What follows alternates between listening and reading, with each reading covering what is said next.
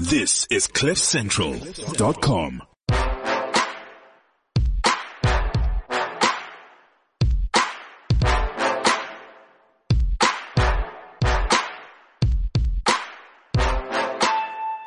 Welcome to the Renegade Report.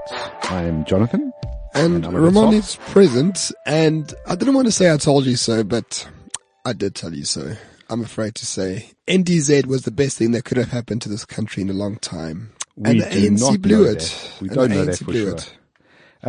So you're railing against Cyril, which is a fair thing to do. If you're one of our overseas listeners, this is going to be a very South African-based podcast, but you would have seen in your news lately that South Africa has decided to do silly things like expropriate land without compensation. So it might be relevant because you may soon have a whole bunch of new immigrants in your country when the economy here collapses. So perhaps listen. You did say you would prefer NDZ as the candidate for the ANC to come out of the December conference. Yes. I said I would prefer Cyril. You felt that someone who would be basically corrupt and thieving would be better than someone who had an actual fixed ideology. Well, yes. That fair? Well, absolutely. So you have someone like, okay, assuming NDZ was the proxy for Jacob Zuma, she was someone, who would carry on with the corruption and the state capture and the looting, and then, have some platitudes about, radical economic transformation and things like that. The best thing about Jacob Zuma is that when he said something, you knew he was lying. When he said, we must restore the dignity of our people through radical economic, no one believed him. Even those people who believe in radical economic transformation. Yeah. When Cyril says it, people believe him. And Cyril himself believes it as well. So first thing, just because the man speaks better, wears a suit and he's a billionaire, it does not make him your friend. No, I agree with that. It does not make him a capitalist. It does not make him a good policy maker. And second of all, he's got now the EFF and the ANC are in bed due to this one proposal. People say, 4D chess is outmaneuvering the EFF. No, the ANC took this motion at their conference and they're forging ahead with it. And what Cyril wants is BE writ large. He wants state-owned, farms given to, BE, candidates, obviously in government, and have massive deals with international conglomerations for produce. That's all this is. That's what he wants. That's not what he's going to get. Well, we'll see. No one knows what we're going to get. Yeah. So that's also the point. I still would, here's the problem is given the choice between Cyril and NDZ, I'm not sure you don't get to this point with NDZ. The reality is that the top six of the ANC are split. You have basically half a Ramaphosa faction, half a Zuma faction. At that conference, proposed by many of Zuma's acolytes actually was this policy and forwarded at that conference. Perhaps, I'm not sure we end up in a different place, but it's difficult to say. Perhaps, but would EFF have voted with them? So that's a fair question. But I think the EFF, and as we've been saying for years, when Julius first left the ANC, I said he would return one day as an NEC member, ultimately to become the president of the party. So that's still to happen, but everyone kind of knows that this has been on the cards. At some point, the EFF is going to vote with the ANC to change the constitution, assuming they have enough power to do so, and they do. So they've clearly done that. Now, the next question is, well, maybe we shouldn't get there. Maybe we should explain what the big problem is with the entire policy, because I was going to say the next question is how will it form out in an actual amendment to the constitution and whether it will get there. But perhaps we should, because we seem to be, and I don't mean to blow smoke up our arse, but we seem to be one of the few media shows in this country who has any grasp of how absolutely devastating and dangerous this is. I think that's a bit unfair. I mean, there's been a hell of a lot of articles since that motion that says how devastating it is from all sides. A former guest, Wandile Schlober wrote a great piece about food security and how Business Day. how expropriation will undermine that. Sure. There's been a few in Huffington Post actually. So I haven't seen any of the Huffington Post but well, I mean, it's not like I go there, but I've seen it retweeted on my timeline. But I think people are waking up that, politicians have absolutely no skin in this game. It is, what it is to me is a policy of the elites that they have to throw down to the masses. The masses don't really care, if I'm really honest, based on the data we see with the IRR and all that. Land reform's not a major issue for most people. Nope. It seems to be more of an issue for white people somehow, but they never voluntarily give up their land. Okay, so let me sort of clarify, because we were having a discussion before the show, and you mentioned that there was an interview on ENCA with Ernst Roots from AfriForum, and the anchor couldn't understand why this was infringing on property rights, and didn't understand the concept of property rights, because property rights does not refer to land. It refers to every possible thing you can own, including intellectual property. Well, that's the Section 25 clause. It's the property rights, and people make a mistake because in the common vernacular we use property as a term for land and residences, but property is everything. Your ideas, your IP, your car, your shoes, your shares, corporeal, incorporeal. All these things are property. Yeah. So the state is trying to take away expropriation, that compensation. They're using the word land, but if they change the constitution, Section 25, it is property. So they could expropriate basically anything. Yeah, absolutely. Without compensation. And that means they want the lovely Discovery building in Sandton. Oh, they can do it. Yeah. If this goes through. It seems like a good place to run the gulags from. I mean, only reasonable. The problem is it's just a hop, skip, and a jump to get to that point. And then when you can take away people's land, if people you don't like say things about you or are doing stuff that you don't appreciate, well, you could do anything to them. You could take away their computer devices so that they can't do that anymore. Right. I mean, Julius came out afterwards and said, don't worry, we won't take your houses or factories. You just won't own the land, on which your dwelling exists. One problem with that is once the government can control where you live, they can control a hell of a lot of other things. They can see who's visiting you. They can look at what you are doing in your house, right? Because they own it. Yeah. They can look at what are you researching on the internet? What are you writing about? Who are you speaking to? That is devastating power in the hands of the state. And the point's been made before. If you remove property rights, you remove a number of other rights, including freedom of speech, actually. Well, property rights everything else really. Everything flows from property rights. That's right. Absolutely everything. Freedom of speech does, nothing flows from freedom of speech. Mm-hmm. I was at the Madras court this morning doing some work, and I can't go there and say I've got a bomb, leave me alone, right? Or if you're in a plane, serve me quickly. Yeah, you are in someone else's property and you'll be removed. If you're in your own property, you're free to say whatever you want. If you're in my property, you're not free to say whatever you want. If you use the K word in my house, I'll throw you out, and I've done so before. It's your property. Because it's my fucking property.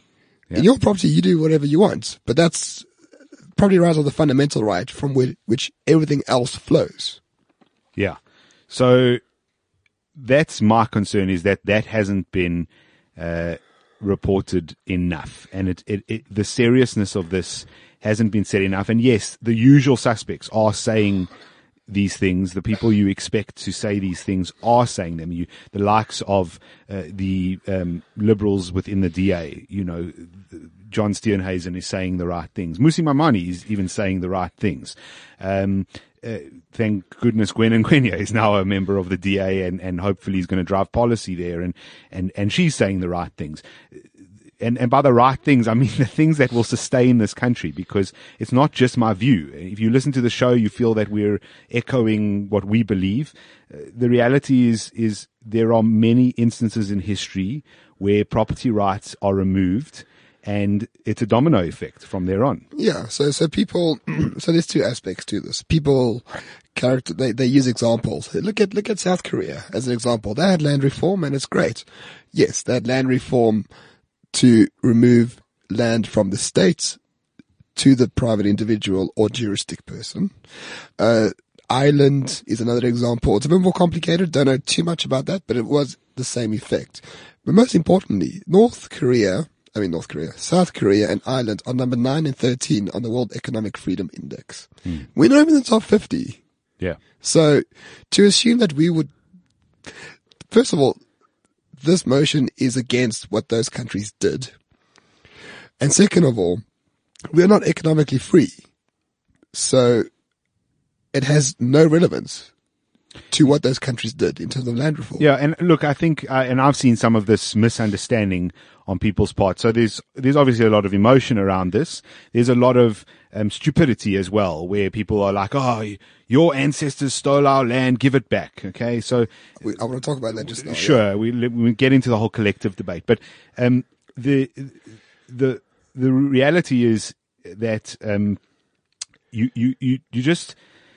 Oh, I've lost my train now because I was going on in the collective bit, but you. Right. Well, we'll talk about history. Yeah. Right. I mean, our history is not one of conquest. Sure. I was talking about the emotive side of things, and there's a lot of emotion with all of this, but it's not. Leave the emotion aside. If you do this, the effects are obvious of what then takes place in terms of people having no confidence, people removing their money, removing themselves from the country, investors removing themselves from the country. If you want to look at examples, you're using examples of countries like South Korea, countries like Ireland. I don't think that those are the examples. The examples are places like Venezuela. Or Julius Nyerere's Tanzania. Was he in Tanzania? Or Zimbabwe is a good example. I'm sorry. It's exactly the same principle. Yeah. And I'm not sure you got people like Nicholas Bauer denying that Zimbabwe is a good example. Apparently, according to him, if you're using Zimbabwe as an example, you're not thinking properly. I just don't understand that approach to this. It's not dissimilar. It's the soft bigotry of low expectations. This time it's different. The precedent of the ANC is one of corruption, power, racialism. But this time it's different. We can trust them with expropriation. It's highly romantic. Yeah. All right. Well, I mean, let's just, the other point I was going to get to was about people's understanding of, restitution versus, appropriation, which is if there was land taken from people, by force, by violence, then those people need to be either compensated or get their land back. And I don't know of anyone who would disagree with that. And we don't. No, if someone steals your property, if someone steals your television and you know where he lives and he's got your television, then the police or as part of the state, an organ of the state, should be able to go to that person's house, get your television back and bring it to you. Yeah. That is a perfectly reasonable thing. The problem we have is we seem to get lost in where people want to go with, well, the entire country was stolen, versus having a reasonable discussion about parts that were stolen, potentially, parts that were won in battles, and that's a lot more complex. But we just need to think about it logically. So, okay, I haven't done huge, massive research. According to Wikipedia, there was about 800,000 to 900,000 people in this country before Jan van Riebeeck, whatever that murderous bastard, whatever Julius calls him, arrived. 900,000 people on the size of South Africa. That leaves a hell of a lot of arable land. Twice the size of Texas. Land that is not used, right? Our history is one of war, but it's one of trade, inheritance, homesteading. Well, in fact, dispossession.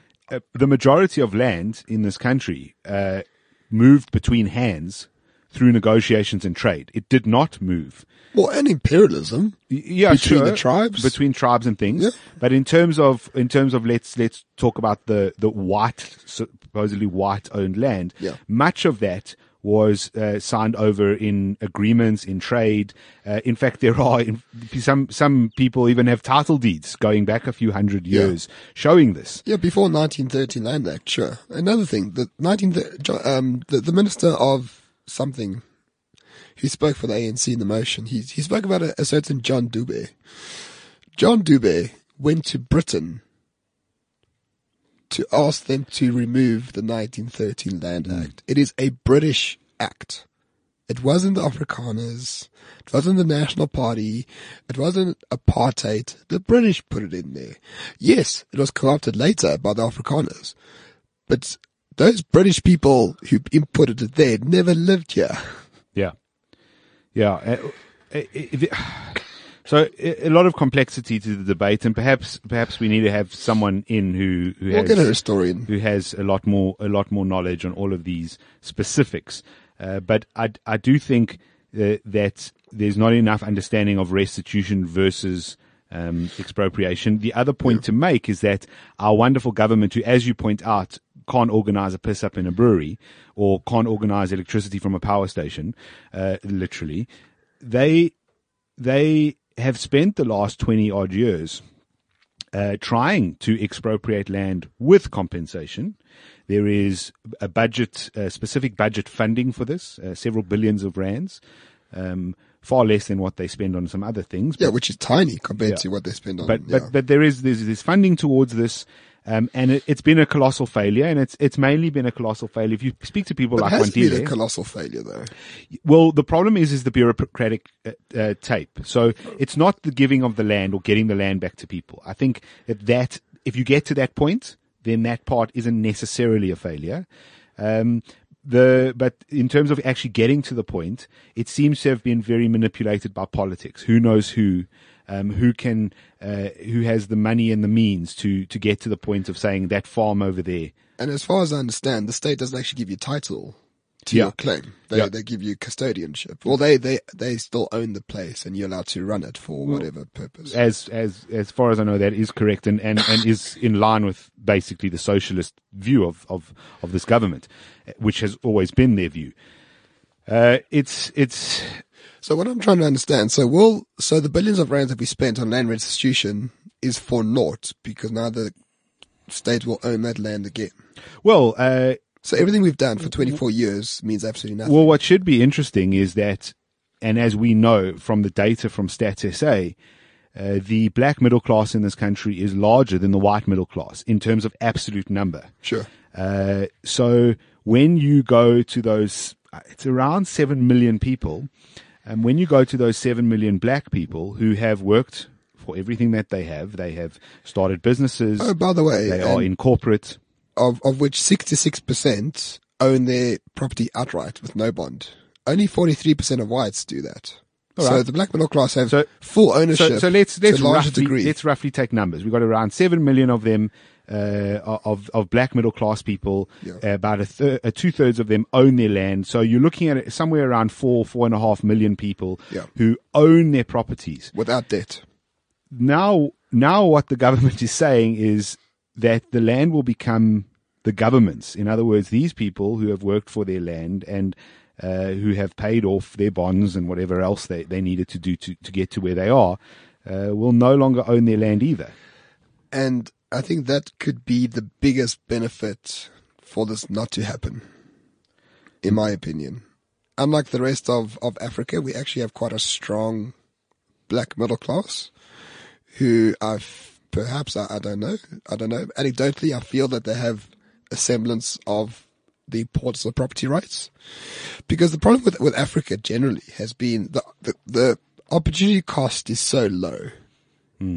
Because, poverty is ubiquitous. Nothing to lose. There's no upside.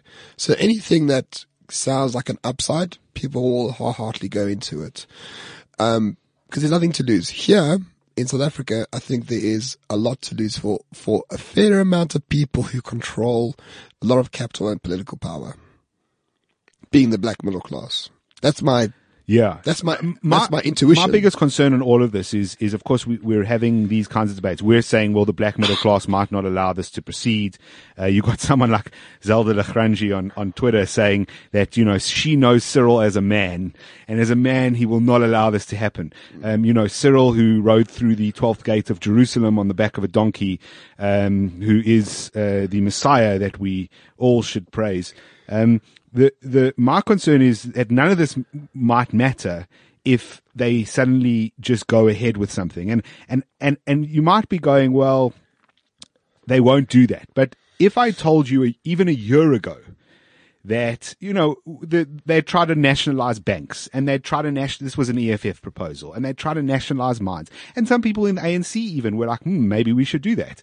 And it never happened. And so we got to an extent to have this, what turned out to be a false sense of security, but it was at the time seemed like a reasonably secure place to be, because on the evidence they'd given these ridiculous proposals before and nothing had come of it.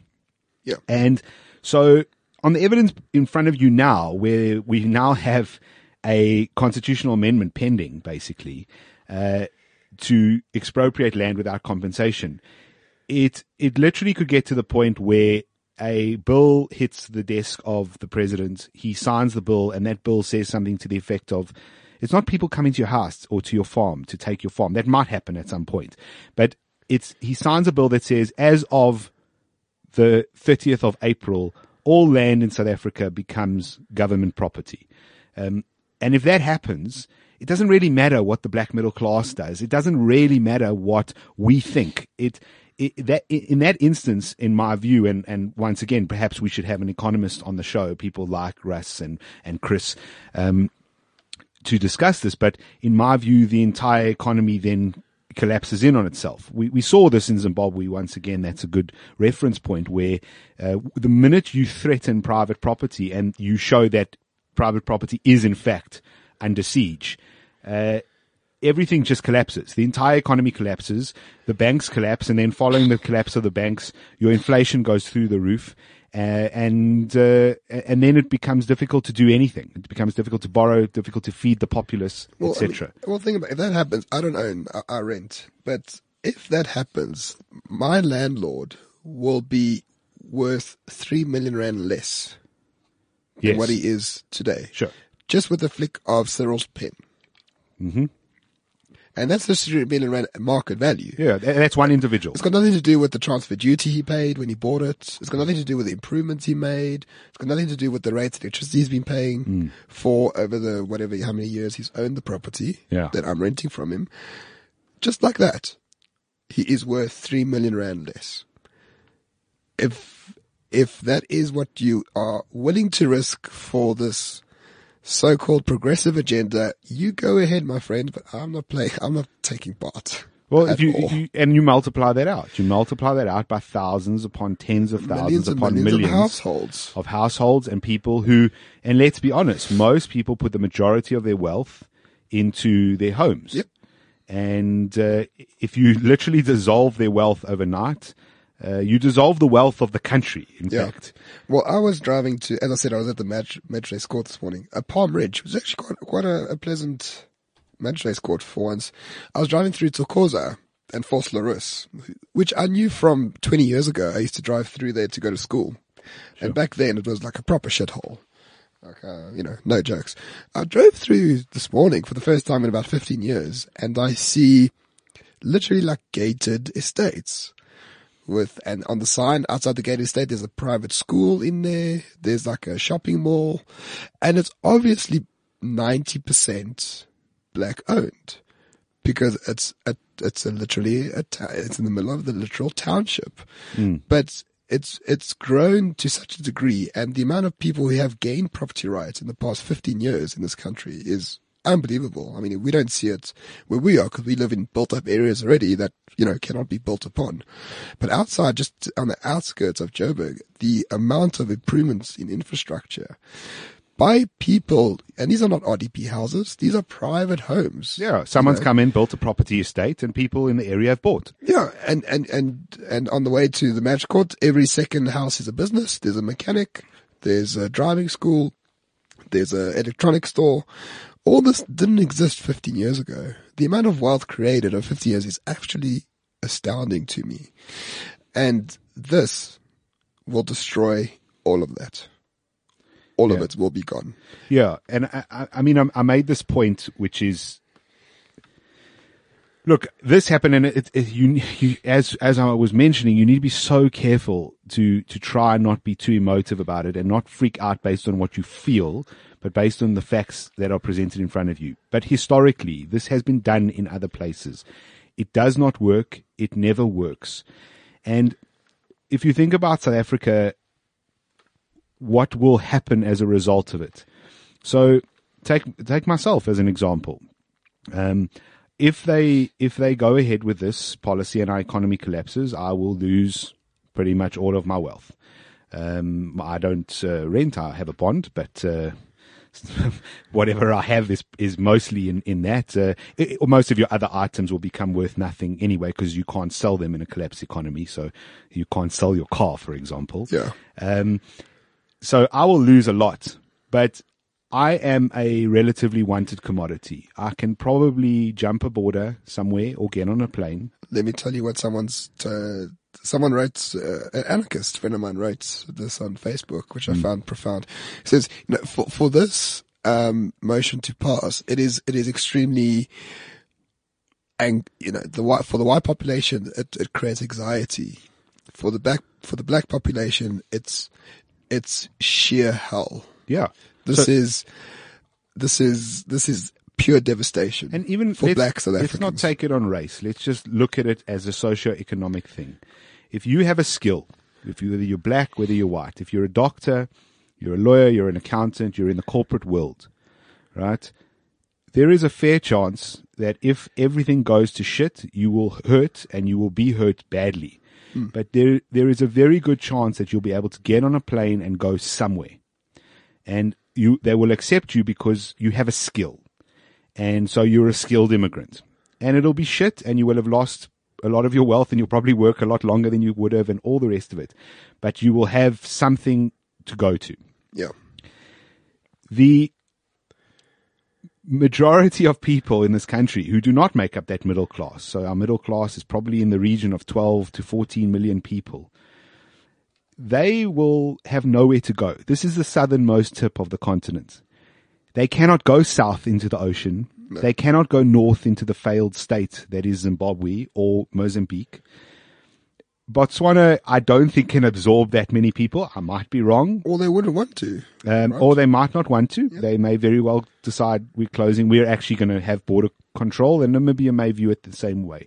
I don't see that many people have a means of getting out. And so what happens is you plunge the country into despair.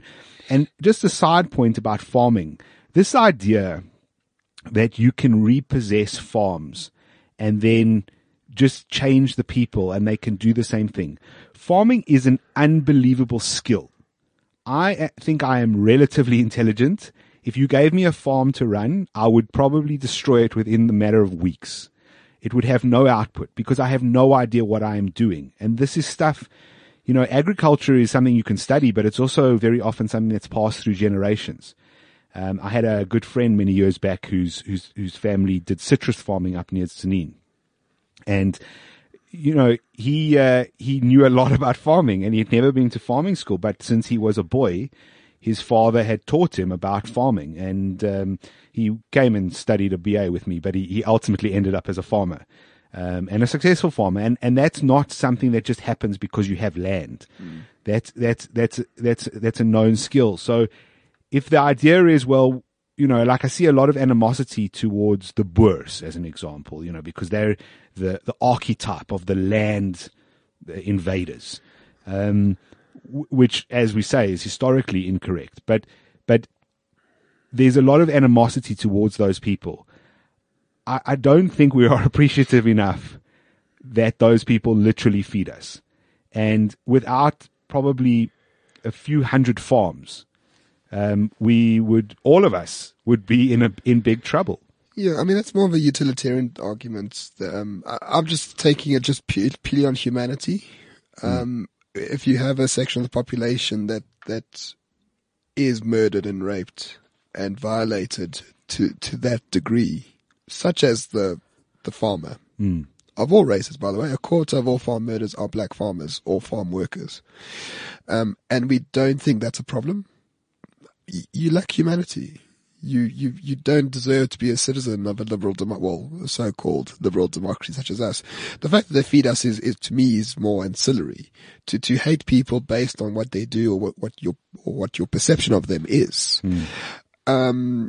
It's beastly behavior. And unfortunately, what I think is the quest for revenge is far greater than any negative externality of this policy. I think people just want revenge. Yeah, so let's talk about that quickly, because that's a separate thing, but it's important in terms of the divisive nature of this type of rhetoric, of this policy. Today, you'll be hearing this, will be a few days old already, but we saw Julius again making racist and violent remarks, this time saying that he was going to slit the throat of the white man. That was in reference to Athol Trollip. Yes, he will say he was being metaphorical in terms of removing him as the mayor, but it's not like he doesn't have a track record. Sure. In making but he says this is the time we can take away, stolen land from these criminals, i.e., white landowners.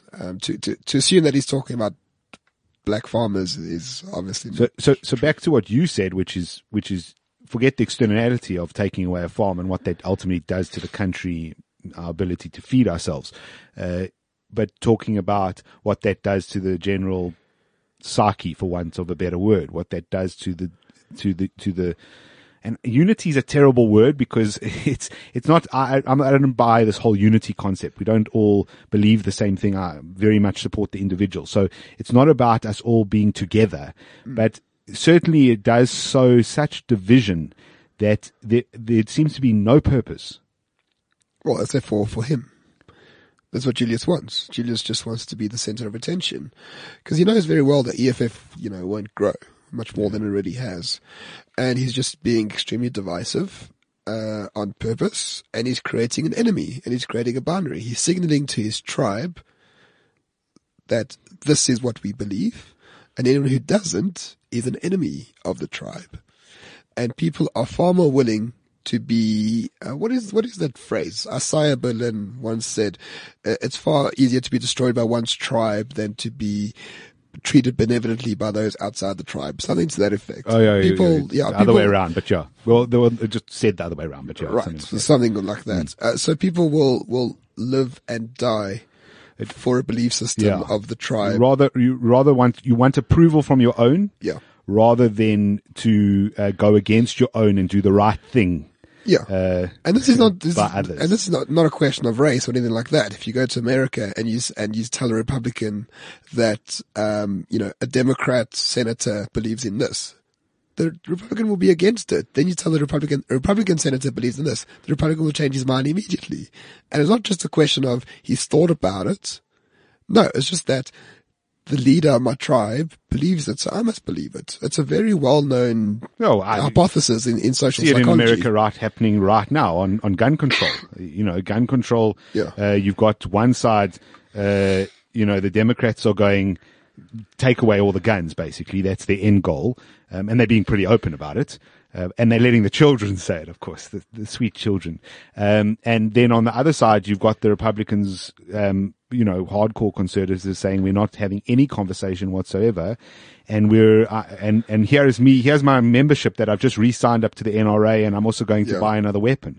When you've got that type of polarization, it's not healthy. It's not healthy for, progress, and it's not to talk about being progressive. It's just you want a group, you want the country to roughly be on the same page in a general sense. Well, I don't think beliefs have anything to do with it. I just want people to, and they do. And here's the problem, Jonathan: a large majority of the country don't give a shit about expropriation without compensation. I'm sure if you do polling, over 80% won't give a shit at all. Yeah.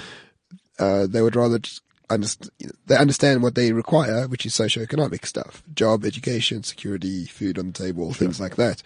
The problem is you got the intransigent elites in parliament who use this as a means to gain power, and they are using it and then they need to convince the so-called masses to adopt it.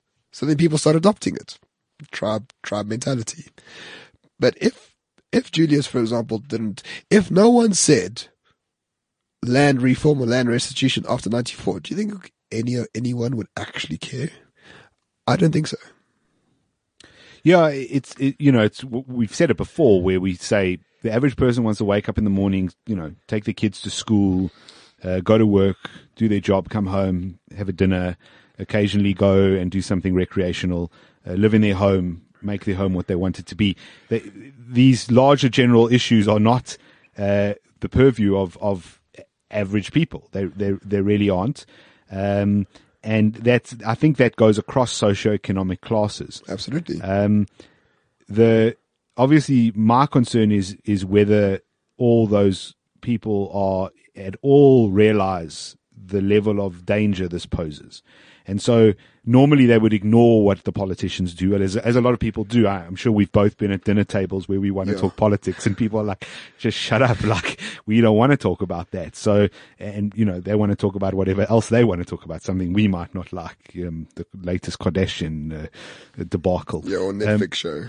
Yeah. So, that's fine. But in this case, I just get the sense that it's not something that can be ignored. It's not something that the average person can take flippantly, because it is going to ultimately affect everyone. No, this is the first, in my opinion, this is the first policy in 24 years that will really negatively affect everyone everyone except the elites. Yeah.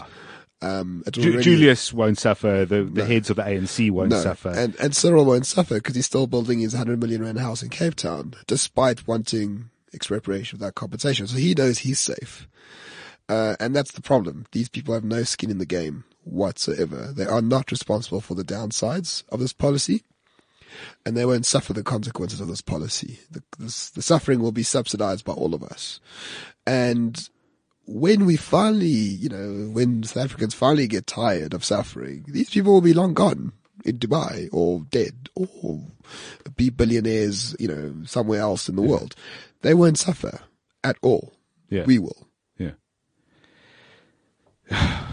All right. So that's on a depressing point.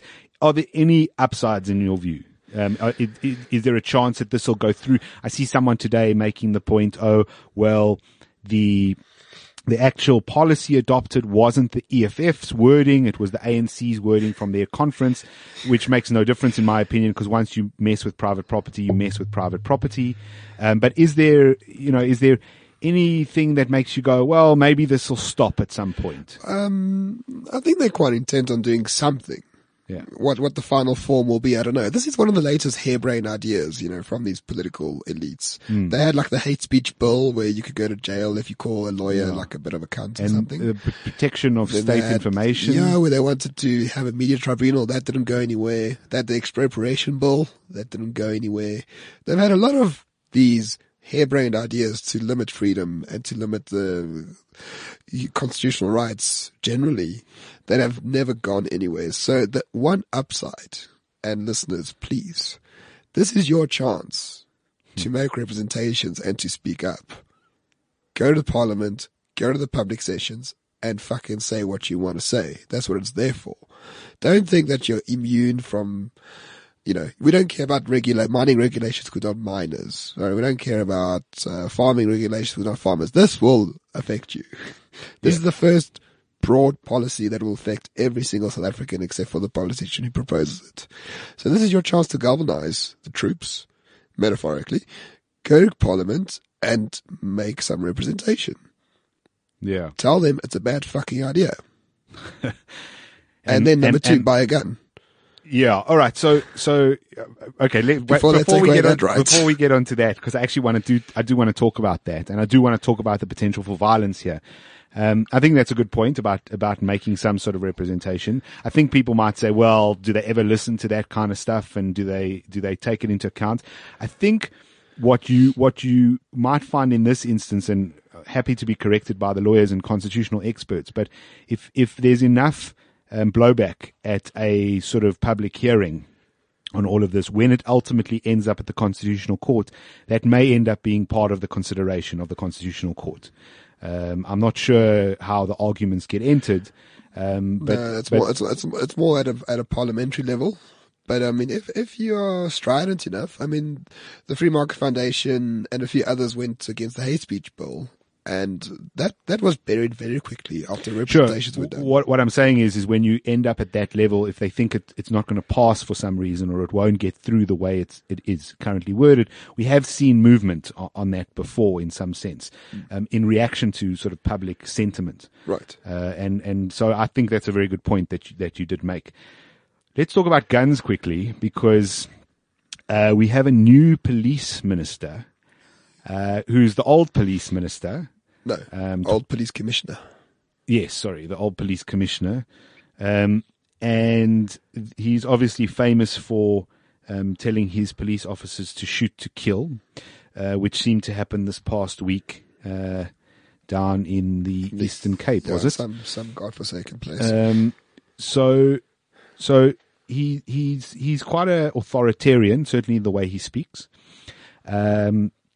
A lot of people think he's more competent because they want their police to be hardcore, until it's you facing the barrel of the police's gun, and you haven't done anything wrong, then we'll see how hardcore you want the police to be.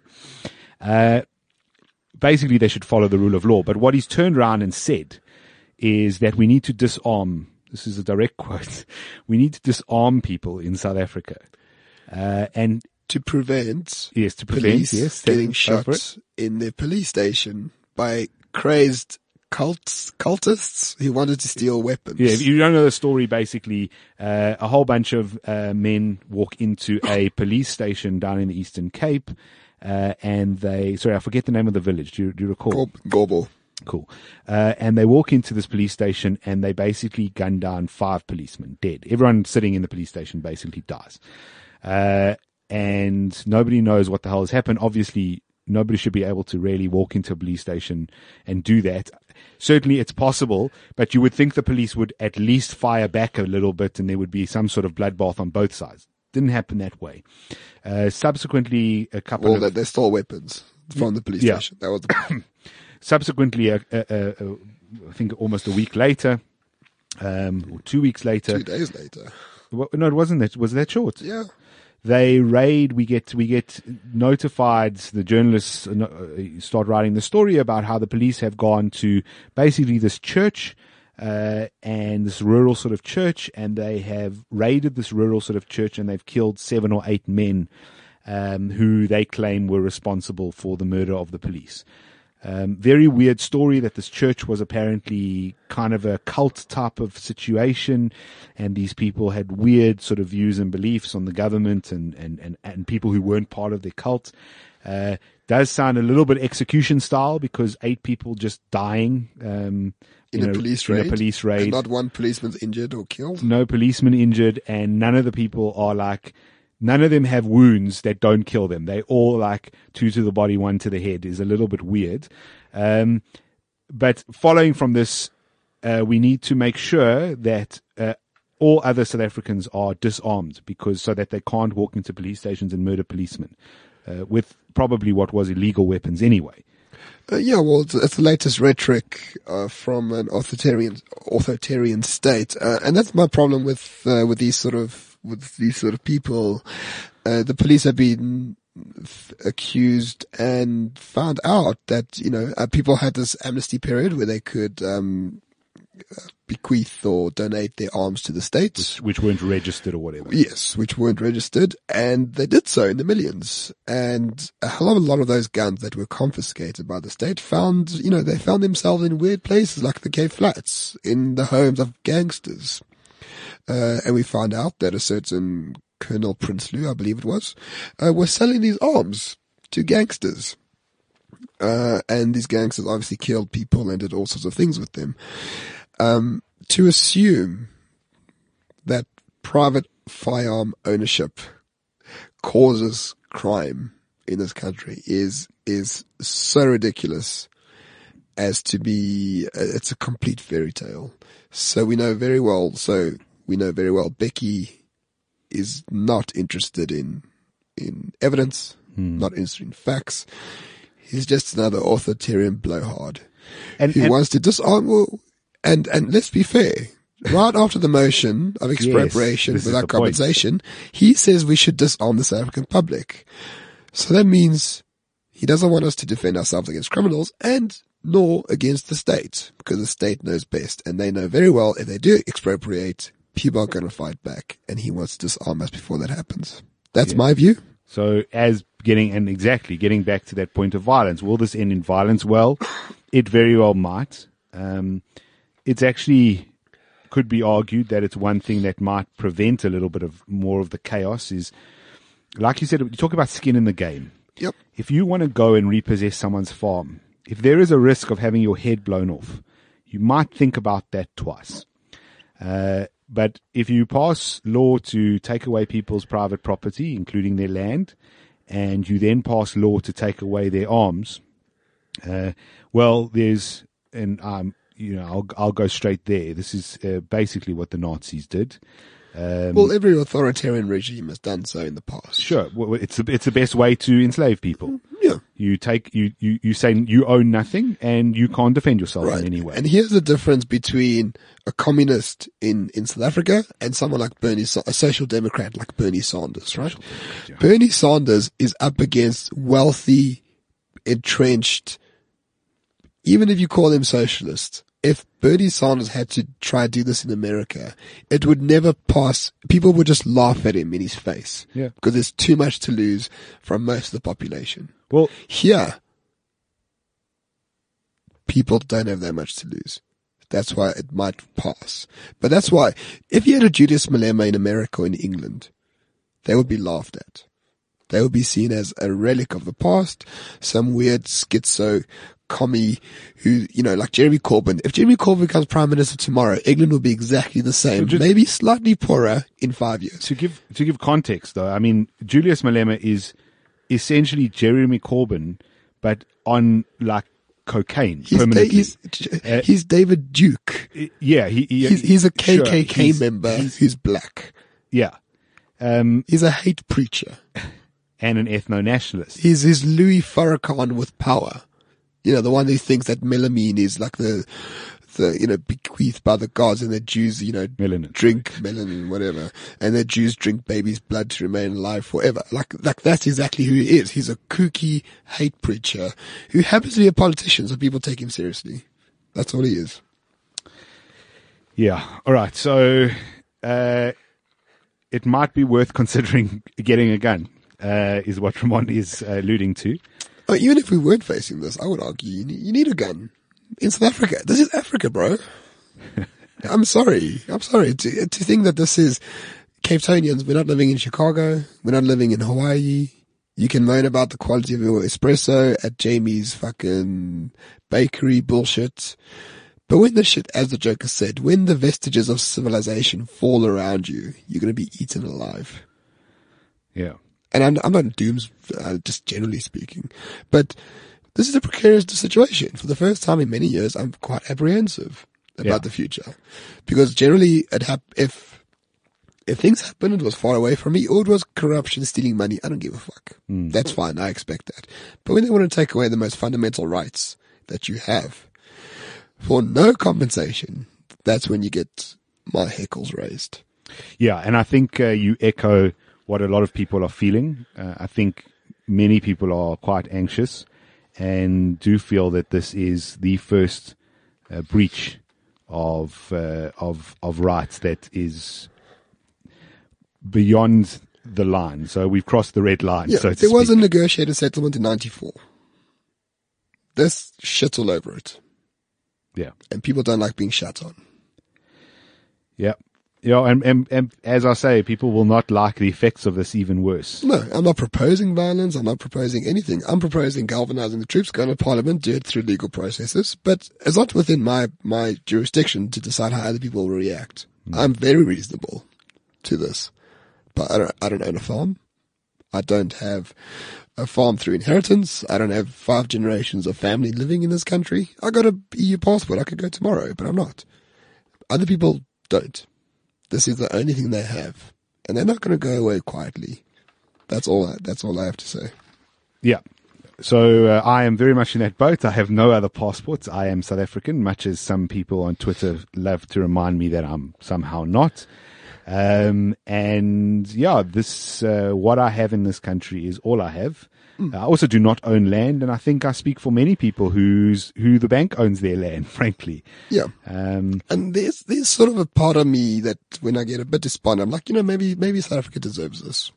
Maybe you need to eat that fucking medicine. Well, it was, but I know that it will affect a hell of a lot of people that don't need it. So it was an interesting comment. I'm just trying to remember who it was made by on Twitter. Are you dying? You know what? If you want to become a medical experiment, send your kid to fucking nursery school. Oh. So Gordon Hill-Lewis, who's a DA parliamentary, I think he's a member of parliament, he mentioned on Twitter that this is one way to make South Africa a liberal country, which is, follow through on all of this. You ultimately plunge it into absolute devastation and poverty. And on the other end of that, what you come out with is a whole bunch of people who go, never again. But I don't think that has ever been the case. Well, in other places, sort of. You can get what usually happens is you get a bit of a mix and sometimes a swing to the opposite end. So what you get you see this in the Eastern Bloc countries. I mean, right? what you get is that the party that adopted this policy becomes rattled. They still get power. They get power. It becomes weaker and weaker and weaker. You get reformists within that party that comes out as the hero. Sounds like Cyril. And that hero then reforms the party to become so-called liberal. Sure, dependent. Look at Deng, look at all those people. Sure, and in Africa we've got plenty of examples, although if I think about the Eastern Bloc countries, they're virulently anti-Marxist and anti-communist. And anti-immigrant, yeah. But they've also swung quite far right in many ways in rejection to that. So it doesn't necessarily breed liberalism. It might just breed the opposite, or you might get a sort of the horseshoe effect, yeah. Absolutely. But I don't want to suffer 10 years of shit for people to become liberals. Well, no, Fuck that. But you aren't going to, right? This is what I was saying. You're not going to tolerate it. No. Like you say, you could go, but you don't, because you like it here and this is your home.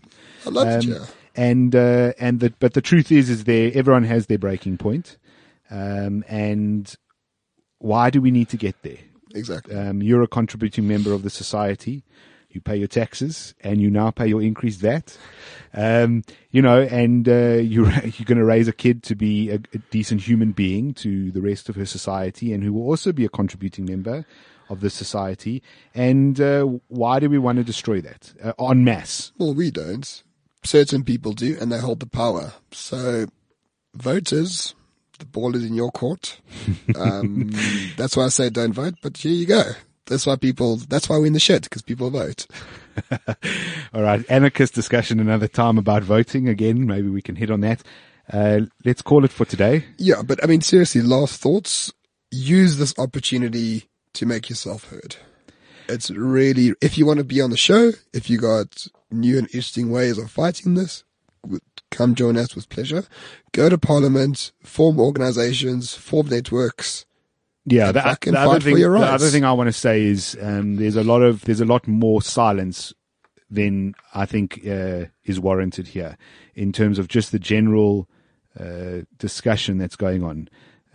So if you don't want to go to Parliament, don't go to Parliament. Maybe you don't have the time. Maybe you don't want to. Maybe you're not particularly a public speaker. Then contribute to AgriSA, contribute to AfriForum, contribute to Free Market Foundation, because they will do that work for you. Or the IRR equally. Or even simple stuff. Sit down when you're having conversations with people that you know. Discuss this and why you think it's a bad idea. Tell them it's a bad idea. Get the word out there, because exactly what you were saying before, which is that most people don't focus on this kind of politic as they deal with the problems they have in their daily lives, which are their own issues. That's not stuff that involves any of us, the government, etc. But it's important, I think, that everyone actually gets on board with this, and everyone is as concerned and as focused on making sure that we actually avoid disaster. Absolutely. We're on the precipice. Ramaphosa is officially over, I hope. Yeah, I hope so too. I'm glad to say I told you so, but I'm not glad to say I told you so. Number 1, don't trust people without skin in the game. Number 2, don't fucking vote, please. Thank you. That's it. Well, next time around you might need to vote really, really hard, even though I'm not entirely happy with the official opposition currently, but a discussion for another time. Thank you so much for listening. We really do appreciate your support. If you would like to support the podcast, if you have any money left after the tax increases this past time, we would like you to support us on Patreon. You can find us there. We do appreciate all of you who are supporting us already. You can find us on all the social media, Twitter, Facebook. You know where to go. Thanks for listening. Catch you next time.